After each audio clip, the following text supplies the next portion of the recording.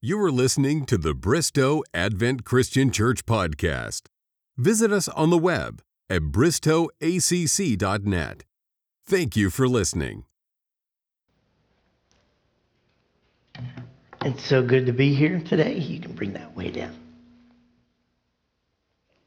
I'm a little more of a loud mouth than those that was set for, so I apologize. It's an honor always to be able to bring the word for any church, for any body, for any group of people, whether believers or non.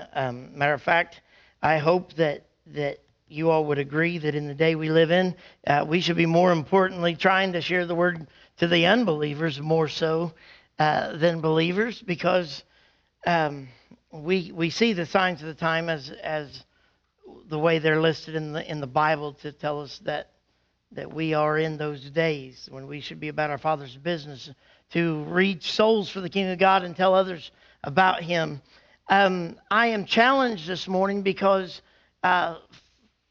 for me it's not always as easy to bring a word on such a deep subject because limited on time.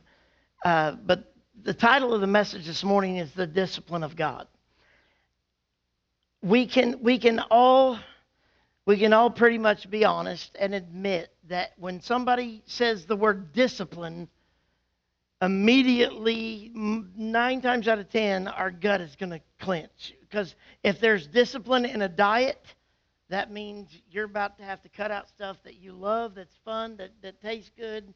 Anybody ever notice the first 3 letters of diet or die? That's what it feels like for me if I ever have to be put on a diet.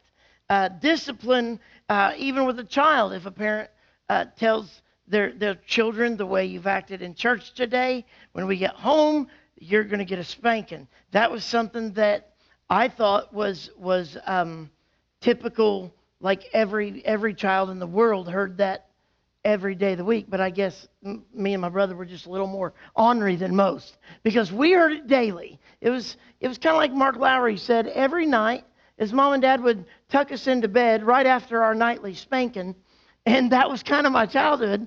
We weren't defiant, we were just ornery. I had one of those brothers when dad would say, I don't want to hear another peep, he was the peeper. Before dad could hit the door, there was peep. And with 3 brothers in a room at times growing up, I got to learn a lot of discipline by watching my oldest brother, who seemed to enjoy discipline so much, he egged it on and egged it on and egged it on. So I watched in life. Now, obviously, I didn't learn enough because I, too, then got my fair share of discipline. But when you hear the word discipline, it doesn't bring flowers and roses and wonderful thoughts for the most part. But for a child of God, it should. For a child of God, it should. I want to almost redirect our thinking this morning. In the human, we are almost trained, subconsciously and consciously, to shell up when we hear the word discipline. I could imagine I shelled up when I heard the testimony as she was saying the husband told his wife to shut up. I was like, oh, Lord Jesus, help that man. Because immediately, think about it. Typically, most men aren't going to be able to say that twice. But thank God that it came to a receptive heart and the lady came back in and apologized. That is the true sign of God's discipline, why God basically encourages us to not only be disciplined, but also to surround ourselves by people who will also help discipline us in the ways of God. Now, I do want to cover on the fact that I know everybody here probably has different versions or translations of the Bible.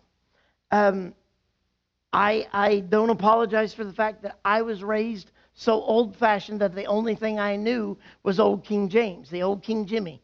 That's what I was raised on. That's what I study out of. But then when I preach, I try to use the New King James because it drops off a lot of the confusing things. If anybody wants a King James lesson, I can give you one real quick. Thou means you.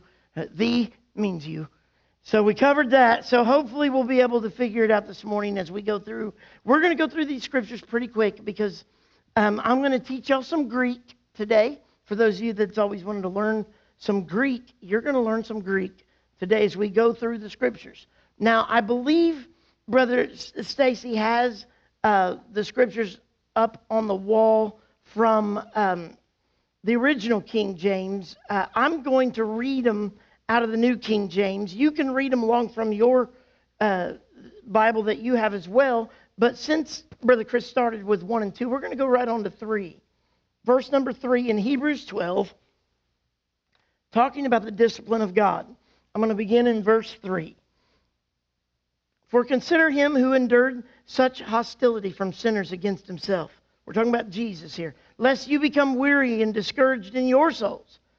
Because, Jesus, when it was saying in that verse 3, for consider him who endured such hostility. Jesus was nailed to the cross. So that's some hostility. He endured from sinners against him. But then it goes on to say, lest you become weary and discouraged in your souls. And then in verse 4, it's kind of giving us a heads up. Just so you can know here, you have not yet resisted the bloodshed. Jesus shed his blood because of the sins that you and I have committed. It's kind of hard to wrap your mind around that when you're a child, that Jesus paid the price for the sins that you haven't even committed yet. When you're a child, that's quite a mind bender. It's like a Back to the Future thing. While Jesus was on the cross, you were on his mind. He was paying the debt for your salvation, for your healing, for your deliverance, mentally, emotionally, physically, financially. That debt was paid on the cross. And then here we're reminded in verse 4, none of us have gone as far as bloodshed yet, as far as dealing with sin or temptation, striving against sin. And in verse 5, you have forgotten the exhortation which speaks to you as sons. Now, I know I don't need to say that in this group because you are all biblically sound people. But because we're also online with the different websites, the blogs, and the things that Brother Logan and Brother Jerry and everybody does, so that this word goes out other places, I do want to say, when the Bible says you are the sons of God, I want you to know God is no respecter of persons. He was not just meaning the men. He was meaning men and women. When you hear the Bible talk about you are sons of God, you are men of God, we're talking about mankind, not man as in a genetic man opposite of woman. So I want to cover that because that is one of the things that haters of the Word of God use a lot. God is prejudiced. God hates women. God makes women inferior. No, God took that rib out of Adam's side for a helpmate to be by his side, not from his foot to be under his foot or under his rule or from his head to be above him, but from the side, equal parts, because God's no respecter of persons. So when you hear the sons of God, ladies, I want you to know God's talking to you too. Children, all ages, we are the sons, we are the children of God. This is a word from God that we're being told in Hebrews, that we've forgotten this. We've walked away from this sometimes as believers. So this is the reminder from God. My son and daughter, do not despise the chastening of the Lord, nor be discouraged when you are rebuked by him. Now, let me stop there for a second. As someone raised up in church, the only time I heard the word rebuked was when we were talking about the devil. Rebuke the devil, he will flee. Rebuke the devil, he'll flee. The devil does something, you say, I rebuke you. Well, all of a sudden, and then there's a scripture that says, God's rebuking me. It can almost be rattling at first. But this is basically an attention getter, where God's saying, stop in your tracks and pay attention. God's not trying to rebuke you like we would rebuke the devil. God is trying to stop us in our tracks because it says, don't be discouraged when you're rebuked by him in verse 6. For whom the Lord loves, he chastens and scourges every son that he receives. So I want to stop there real quick. I was really hoping this morning we'd have a good showing of all them big buff Smith boys, Ty and Trey and Wyatt, and I think they're all in a lifelong competition to see who can get the bigger biceps. And them guys, they are built, they're cut. And I was going to embarrass one of them and make them come up here today. But as I look around, I think the rest of us are pretty much safe. We won't have to be embarrassed about. Y'all don't have to worry about me using myself as an example. But if someone were going to be in the gym training, you look at those guys, they are probably not sharing or partaking in the diet that Jonathan takes. I don't think those boys could handle all the sugars, the Pepsis, the desserts. I always have this running joke. Once God brought me back again from deathbed experience, I tell my wife everywhere we go, I want to order my dessert first, just in case my time's up, or in case Jesus comes back, I get the most important part of the meal over with, getting the dessert first. And we tease, we say that in restaurants, and even at the beach house, the waitresses walk out, and if they got cherry dump, they'll bring it out. Here's your cherry dump in case Jesus comes back. And so I know those boys are living a little bit more restricted of a discipline on their diet than I am, because you can see it in the evidence of their training. I would say, yes, there are some things from genetics, but then we look at all three of their daddies and think, no, this is something them boys are doing. They're working hard at it. I was blessed with round genetics, and I'm very proud of my oldest brother. He is finally leaving the family heritage of overweightness. My oldest brother's lost over 100 pounds already. I believe he's 6'4". He's big old boy, but I believe he's now weighing less than he weighed when he was 12 or 13. I'm really proud of him. He's going through one of those diets. But I look at that discipline that they must have. When they go in the gym, they are going through training. Now, before you know how to run all those machines, you've got to have somebody training you. You have to have somebody sometimes yelling at you. Push it harder, give us another one. Do it again. Because in training, in anything, but in training in weights, you are pushing your body beyond its limits, because a muscle will not grow until it's been torn apart. Now that sounds almost violent, but that is the act of growing muscles. Even a child, from the time they crawl to walk, they are, when they start walking or standing, they're starting to rip those muscles that used to be flabby and not do anything but crawl, but now those muscles are going to hold up those big-headed babies to walk. And those muscles have to be ripped, torn, and then in the rebuilding process, we see the effects of the big, muscly outline of these guys as they look like I used to dream that I would look. But it's from training. It's from pushing themselves. And it's silly. I almost shared a video this morning, but it just almost would have probably distracted too much. But in the gym, and a lot of the boxers, and I don't know why, some of the UFC fighters, these guys will stand there up against the wall, have everybody in the gym come up and just start punching them in the gut. And I'm sitting there looking at this thinking, what kind of training is this? They would literally just, or they'll grab the medicine balls and just have people just hit them over and over and over. And for some reason, that's part of their training, part of their discipline. I don't understand it, but I'm just going to keep enjoying my cherry dump and say, God bless them.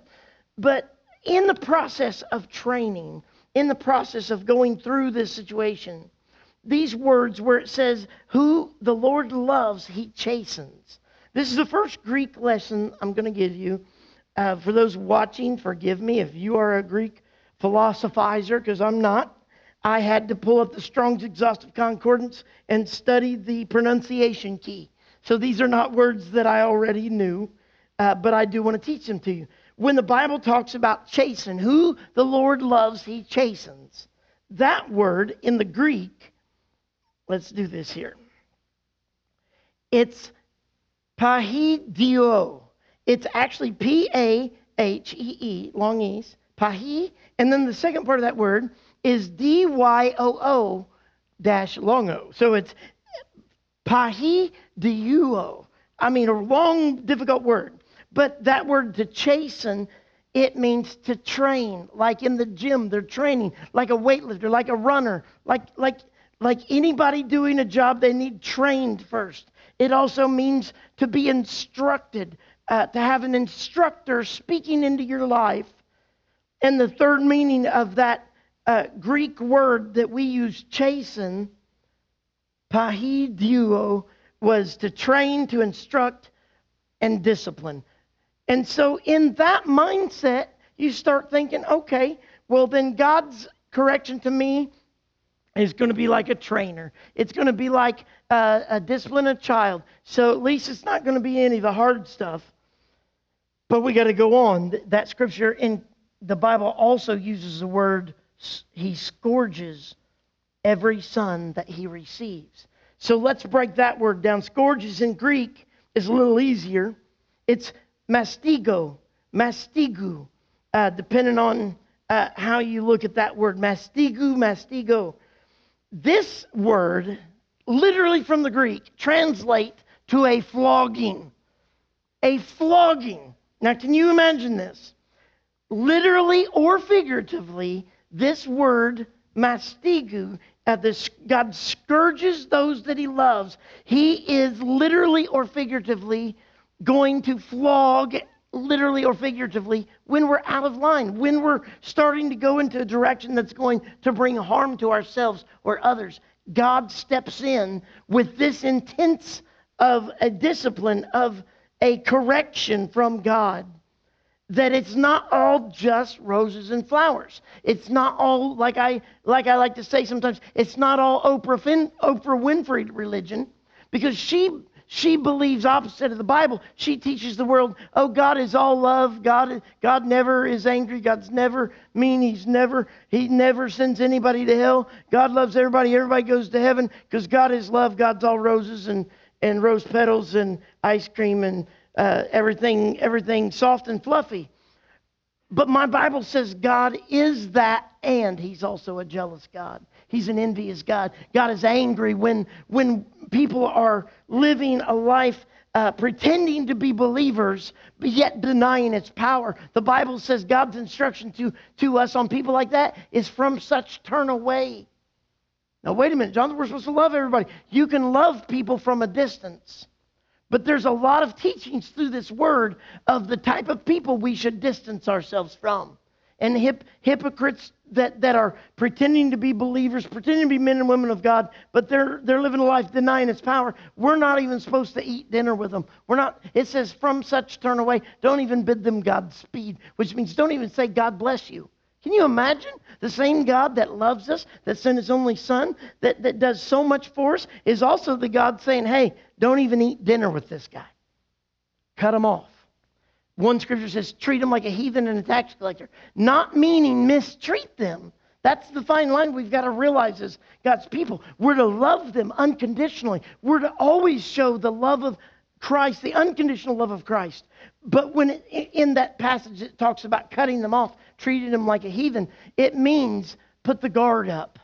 Guard your family from these ones because they're going to bring in discord. They're going to bring in bad spirits into the mix. And so there's got to be a discipline inside God's people of who we even befriend and hang out with. We should tell everybody about the love of God. We should sit down with the sinners like Jesus did, with no judgment. Sit down with the wicked, the vile, the ones that he's telling us to be careful to protect ourselves from. Has anybody ever realized it before? The ones he's telling us to be careful from are the religious.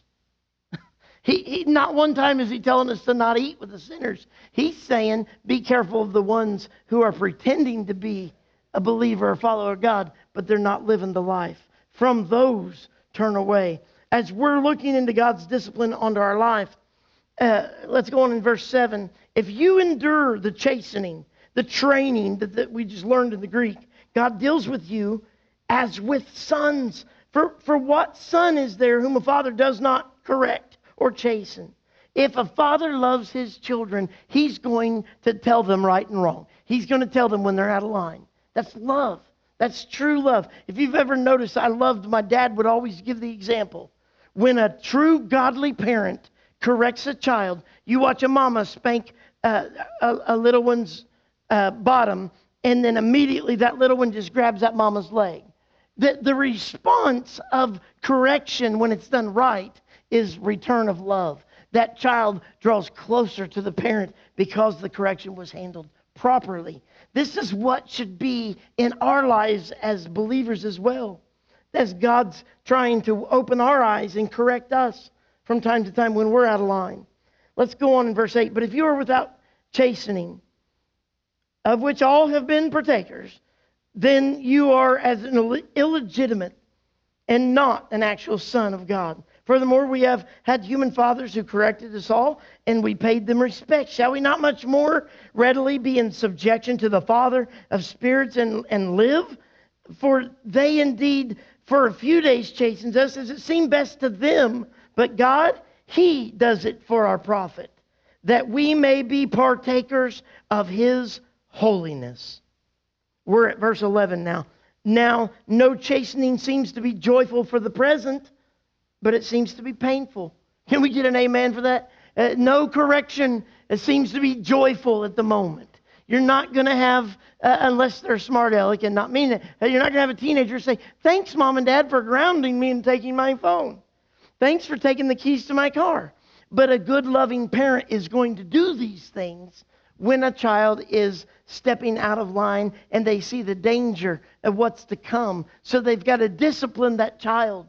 They've got to educate them. They got to train them, figuratively, flogging them almost. Because, you know, a teenager that loses their rights to the internet or a smartphone, they're going to act like they've been flogged. They're going to think you just did the unforgivable. You took my cell phone from me. They feel like a flogging, but that's God's holy, perfect discipline coming from loving parents on to guide a teenager's life. But the thought that God wants me to hone in on here today for every one of us in this room, whether you've been a believer for 70 years, 50 years, 40 years, whether you've been in ministry, whether you're on the board, it doesn't matter where we're at in life, we should always be hungry for more of God's discipline, more of God's accountability. That where so many churches are going wrong nowadays is I'm traveling and preaching revivals and evangelizing. I'm going into churches where there's no accountability at all. The Bible says to even be a door greeter in the house of God, you should be full of the Holy Spirit of God. And there's people that are greeting door greeters at churches that are dropping F-bombs on Sunday mornings while somebody's trying to come into church and they're cussing or talking about their night at the bar. There's literally, you think I'm teasing. My wife can tell you, one of the churches we came from, the children's church worker comes in almost every Sunday, sometimes with a hangover, bloodshot eyes because they were out at the club all night, and they're going to go teach the precious children. And I'm shocked at what is being allowed in some churches, but it's because when someone does not want that discipline in their own life, they start rejecting the accountability, and it's a trickle-down effect all down throughout the leadership, that if there is no accountability, then it is not being set up the way God asked for our lives to be lived and set up through the Word of God. There needs to be accountability. The Bible says there's much wisdom in many counselors. As long as we got to make sure they're the godly counselors that are going to bring us back to the Word of God. That discipline is good. It should be desired in a man and woman of God in our lives. Let's jump on down real quick. It's in 11, we saw that it said that chastening does not seem to be joyful in the present, but it's painful. Nevertheless, afterwards it yields the peaceable fruit of righteousness to those who have been trained by it. You look at those boys and their big muscles. That didn't happen in one day. It didn't happen just one day they quit drinking pop and they just exploded into these big cut machines. They literally have had to have discipline and training to make that happen. I know as Trey's away serving our country, God be with him, that he is enduring training that is far beyond what many of us could even comprehend, because he is having to be trained for warfare. And so that young man, God bless him and strengthen him and keep him. What a precious gift to have him as part of this church. But in any other stage of life, any other job, any other work, anything else you do, there's training. Training is necessary, or you're going to either fall apart, mess up, or fall on your face, or cause injury. There has to be training. But in the life of a child of God, we should continue on in the training. We should be encouraged by not just hearing the word on Sunday morning, but we need to be doing our own devotionals during the week. The Bible says, study to show yourselves approved, watchman worthy of his calling. We've got to make sure that we are rightly dividing the word of God. Because listen, I've sat under preaching before where somebody else stood up and they'd read a scripture and then they'd try to tell the church to believe opposite of what the scripture just said. There's full denominations that are based on those kind of things. But I'm here to tell you, the same way my father raised me, he stood in the pulpit and he told everybody, don't just take what I'm reading out of this Bible. You study it. Check up on your preacher.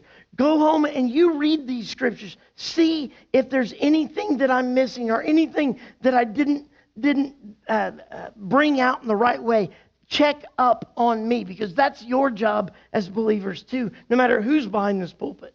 We should all be working together to make sure that we know the Word of God, training our hearts and minds towards Him. As I close in verse 12, this is part of renewing our spiritual vitality. So many people are more concerned about renewing their human vitality. You go into the vitamin section and getting the silver edition men's daily vitamin for those over 50, and I need my vitality pill and this pill and that pill. Get your hair color back, ladies. If you'll take sodium sulfate, then your gray hairs will disappear and your normal hair color will be restored, no matter what your age is. It's a vitality supplement that's left the body at your age. And now I've got women that's going to be Googling sulfur sulfate after church today. But I've seen it happen. Gray hair turns back to brown in elderly women when they found that supplement. So many people are studying to find ways to fix their human vitality, and we should daily be working on our spiritual vitality. We should always be going to be more strengthened spiritually, worried more about the spirit than the flesh. In verse 12, therefore strengthen the hands which hang down and the feeble knees, make straight the path for your feet, so that what is lame may not be dislocated, but rather the lame become healed. This is the purpose of pursuing discipline of God. Pursue peace. This is my favorite scripture right now. Pursue peace in 14 with all people. Not just the people that go to your church. Not just the people you agree with. Not just the people that vote like you. Not just the people that don't blow their leaves over on your lawn after they mow. It says with all people. Even the ones that make horrible posts about you, or they cuss you out when you're at work. Pursue peace with all people. And holiness, because without holiness, no one will see the Lord. And this is what I want to leave with you today. The last Greek word that we're going to have in our lesson today of Greek is the word holiness. The Greek word is hagiosmos. Hagiosmos in the Greek means holiness. If I were, and I've done this before back when we were making videos for teenagers and youth camps, I went around to kids and I started asking church kids that have been raised in church their whole life, and I'd ask them, preachers' kids, what does the word holiness mean? And you know what 90% of Christian believer teenagers thought the word holiness meant? Long hair and long dresses. What does the word holiness mean to you? Long hair, long dresses. What does holiness mean to you? That church over there. What does holiness mean to you? Because we've got to wake up and open our eyes real quick, because this scripture just said, without holiness, no one, no man or woman or child, without holiness, no one will see the Lord. So that tells me it's pretty important. Hagiasmos. Greek word meaning purity, purification, and sanctification. This word, it was taught a lot from my background, and there's a lot of churches I go in today that don't teach on sanctification anymore, but it's in the Bible. It's what Jesus taught about. It's kind of the thing of what I think would be the key that would unlock a lot of the problems in Christianity today, a lot of the problems we deal with every day. This purity, this holiness. As I finish, without holiness, no one will see the Lord. Looking carefully, lest anyone falls short of the grace of God. Wait a minute, we can fall short of the grace of God? Well, that's opposite of several denominations, but it's right there. Lest we fall short of the grace of God. Lest any root of bitterness springing up causes trouble. And may this many become defiled. A root of bitterness. As I close, I want you to hear this. You can think back. If you've been blessed and you've never dealt with anybody in your life that's been a hater, then thank God for you. My wife and I don't have a lot of them, but we've got a small group of haters. I could probably count them on one hand, maybe two. But they make it their daily mission, literally, to make posts, make phone calls, send emails, send texts. They will literally call ahead to churches where I go to preach. They'll call ahead to try to spew hatred about me. They'll even make up things when the things that I'm open about in my life, the times that I wasn't living for Christ, very shameful time in my life, I'm open about it. Because those sins don't have any power over me anymore. In the name of Jesus, God's forgiven me. I've been made whole. But they will try, since those things aren't bad enough, I guess, in the worldly realm, they'll try to make up things to tell churches, oh, don't let this guy preach. This is what he's doing. This is what he's saying. And they'll go through, and our haters seem to follow us. But my wife and I have kept true to the Word of God. Because it says here, when it said that you got to be careful because you don't want, when you pursue peace with all people and pursuing this holiness, lest we fall short of the grace of God, and a root of bitterness can creep in and defiles many. I can tell you for a fact that every person that I've ever had problems with in my life has given their life over to bitterness. They become bitter. A lot of people that even were my biggest fans. I can tell you as we close, I'm going to tell you this last story to give you an idea of how careful we've got to be. I've got someone who has looked up to me their entire life. They literally even made comments that they would say, because they knew me and my wife inside and out, they would say things like, I have more respect for you and your wife than my own parents. And their parents are preachers. And on and on and on, this one would say, man, that you have taught me more. You have brought me closer to God more than anything. And we thought we were so close to this individual because it was that close of a situation where they just constantly were hungry for more of God. Anything we would teach them, they would literally implement and change in their life. It was beautiful to watch as God was growing them in Christ. And we'll count to my own foolishness. This individual came to me and said, I've taken my child to specialists because there's a problem in my child. And I know you've got the gift of discernment, and I've watched you be able to tell my family, my brothers, my dad, when things were about to happen. And she said, will you tell me what you see in my child? And she said, I don't understand why that my child's always perfect for you, but he won't obey anybody. He won't obey me or his dad or his grandpa. But he always, when he's with you, he's calm. And I said, sweetie, if you really want to know, I'll share with you. But it's going to be difficult truth. And she said, I want to know. I want to know. And I wish my wife would have thought to elbow me right then and say, keep your mouth shut. But I didn't. And I said, sweetie, your baby, your precious little one, has a level of autism. And it's not anything that's his fault or yours, but it's something that you could be trained in how to. So that's why it's not that I have some great gift. I just could see his deficiency, and I was what I needed to be for him. So it wasn't like some magic thing. I was just doing what I knew his personality deficiencies needed me to do to keep his attention. And that's why he did so well with me.